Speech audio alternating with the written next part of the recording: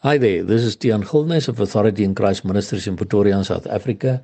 It is Wednesday, the 21st of February, 2024, and the verses which the Lord laid upon my heart to share with you all today all have 4 verse 7 at the end. And the first one is Genesis 4 verse 7, where God speaks to Cain and he says, "If thou doest well, shalt thou not be accepted? And if thou doest not well, sin lieth at the door, and unto thee shall be his desire, and thou shalt rule over him." Now, who is that sin lying at the door that God is warning Cain about? That's the devil. But what does God say to him? His desire is after you, but Cain, you must rule over him. You must take up your authority over him. But as we all know, Cain didn't. But the next verse where God teaches us how to do this is in James 4 verse 7, where it reads, "Submit yourselves therefore to God, resist the devil and he will flee from you."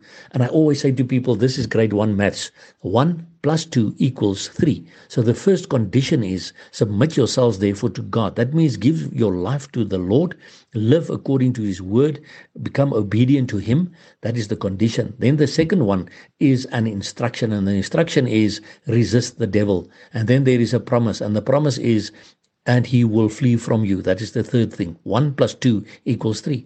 But so many people now say, no, don't give the devil so much honor. Don't look for the devil behind every bush. Don't be so Satan-minded or whatever the case may be. So they don't do these things.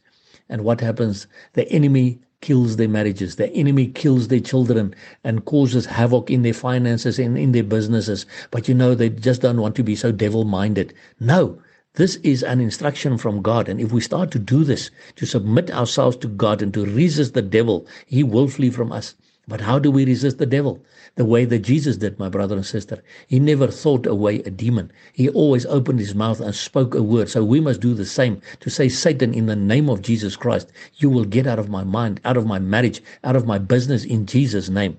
But we must do what God told Cain to do. And if we do these things, we find another promise in Philippians 4, verse 7, which is the third verse that the Lord gave me for today, which says, "And the peace of God, which passeth all understanding, shall keep your hearts and minds through Christ Jesus." Because when I start to do these things, to submit myself to God, to resist the devil, to rule over him, I will have the peace of God keeping my heart and my mind through Christ Jesus. What a wonderful God we serve, who gives us these gems, jewels in his word that bring together these kinds of truths that we can live in. And we also know he's true to his word, and his son is coming to get us to be with him, take us to be with him. And so we keep on crying out, Maranatha, come Lord Jesus.